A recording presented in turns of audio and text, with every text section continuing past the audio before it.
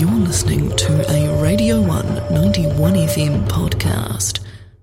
Now it's time for a very exciting part of our show. It's the Creature of the Week segment, where each week we get on the budding zoologist Andrew Johnston to come talk to us about a creature, a local creature that he has had spent some time researching, studying, observing.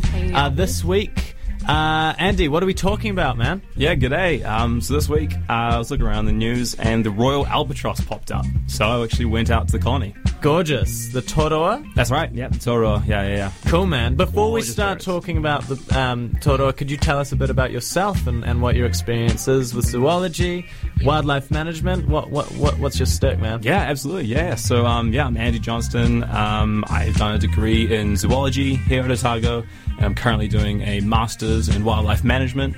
I'm looking at the Mahuanui giant weta, which is one of our species here.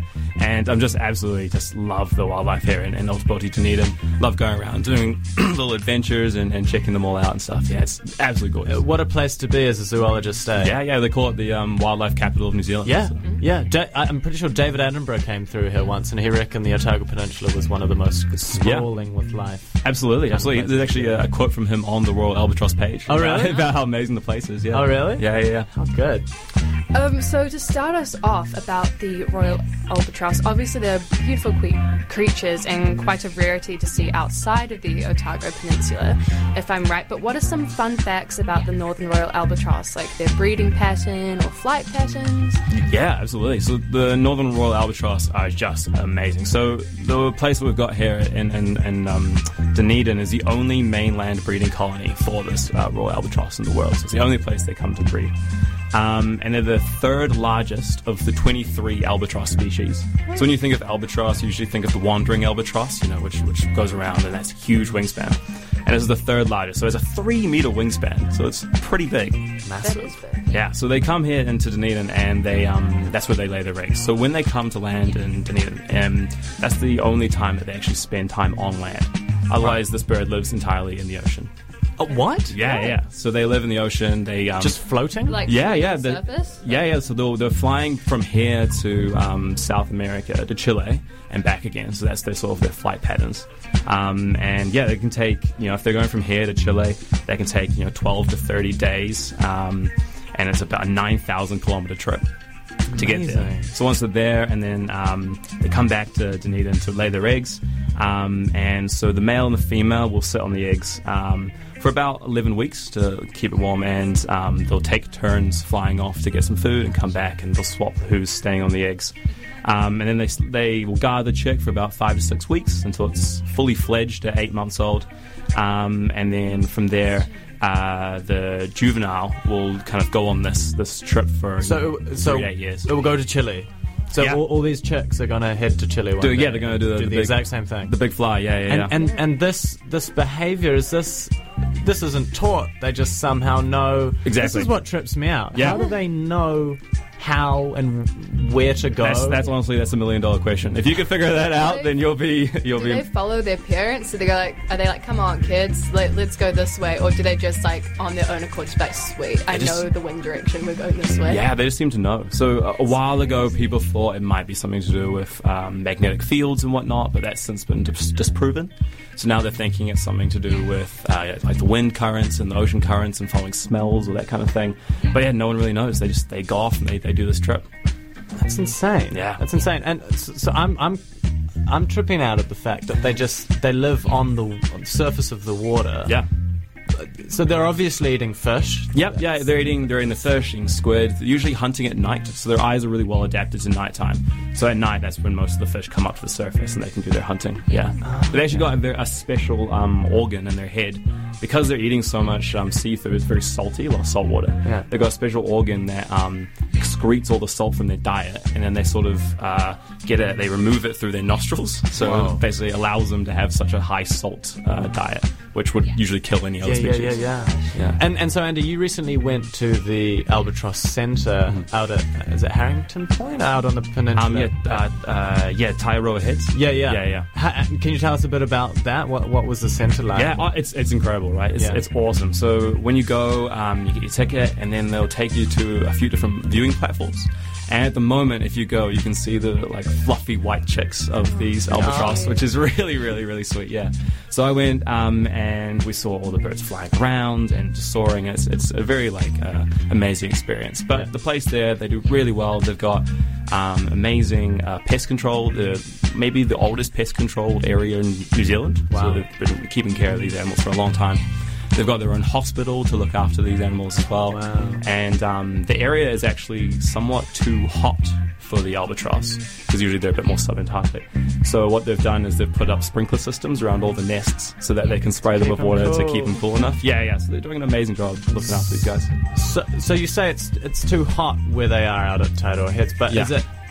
So is it an entirely man-made colony, or were they naturally there? They naturally, I guess, coming there and back, but it's just been more and more favourable for them, seeing as it's an area that has had less pests in it and stuff. Right. It's an area they're able to reproduce in. Yeah. Right. Incredible. Yeah. And you got a tour, you got a private tour? Yeah, you can go out there, you can get an hour tour. So the guy I went around with was super knowledgeable in them and super passionate as well. That's the thing about all these places, that everyone that works there is so incredibly passionate about their species.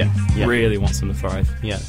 Andy, can you tell us a bit about the albatross's cultural significance? Absolutely. Whatever culture they encounter, because I guess if they're going to Chile as well, there's stuff there, for sure. Yeah. So the actual where the colony is now used to be an old Maori power site.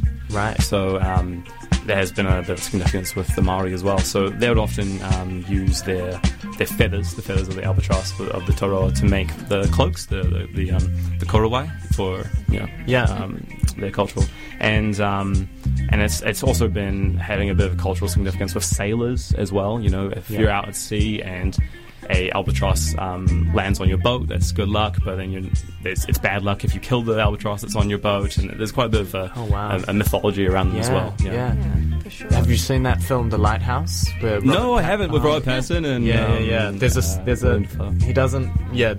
a scene to do with the seagull.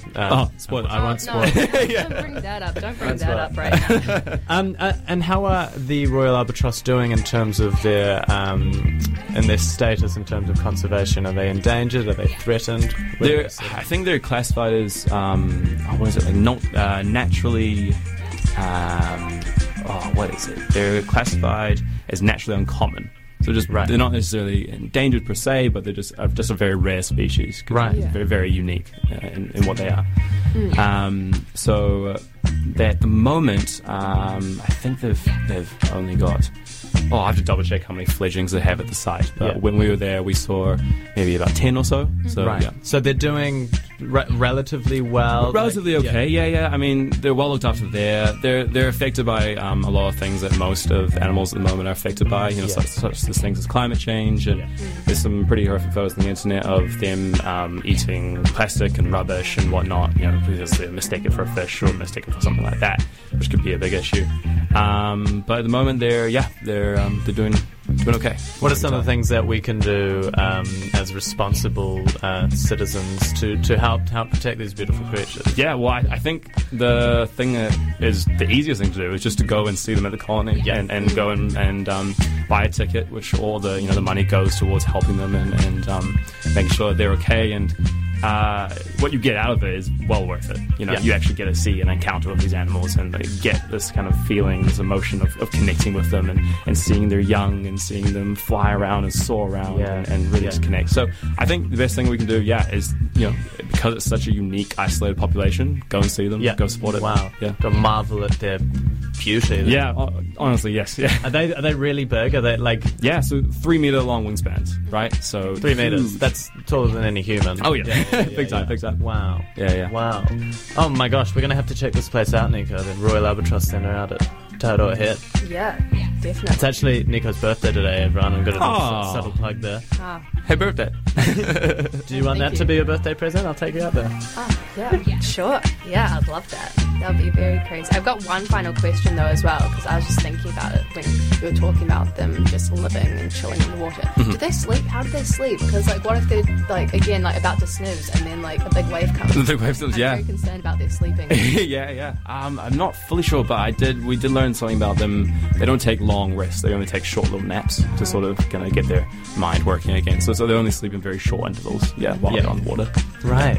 How crazy. Can you tell us any little fun facts before we wrap this up? Before we wrap this up, well, I think that the most amazing thing really about them is their flight patterns, their flight trips and stuff. But some amazing facts about the place itself. The colony is that they have their royal cam that's live streamed all the time. Yes. So you can watch the watch them, birds, eh? you can watch the fledglings, you can watch all those kind of things. And something else they have at the colony is that there's actually a two female breeding pair. So there's two females. So Royal Albatross mate for life. So they stay together with the pair they bond with, and two females have decided to bond together. So one of them has a little boyfriend on the side that goes in and has the baby with. Polyamorous. Albatross. That's great. That comes back but she raises the egg with her female. That's gorgeous. Life mate. Yeah. That's so funny. Do you know about Bill and Bill, the two university ducks? Yes. Yeah. So it definitely They happens. broke up, but now they're back together. Oh, good. One of the Bills went off for a bit on a little adventure, but came back. Dramatic saga of Yeah. avian relationships. Yeah. How good. Hey, Andrew, thank you so much for gracing us with your knowledge once no again, mate.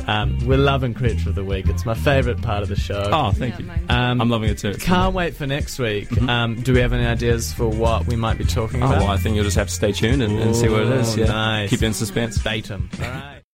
That was a Radio 1 91 FM podcast. You can find more of them at r1.co.nz/podcast.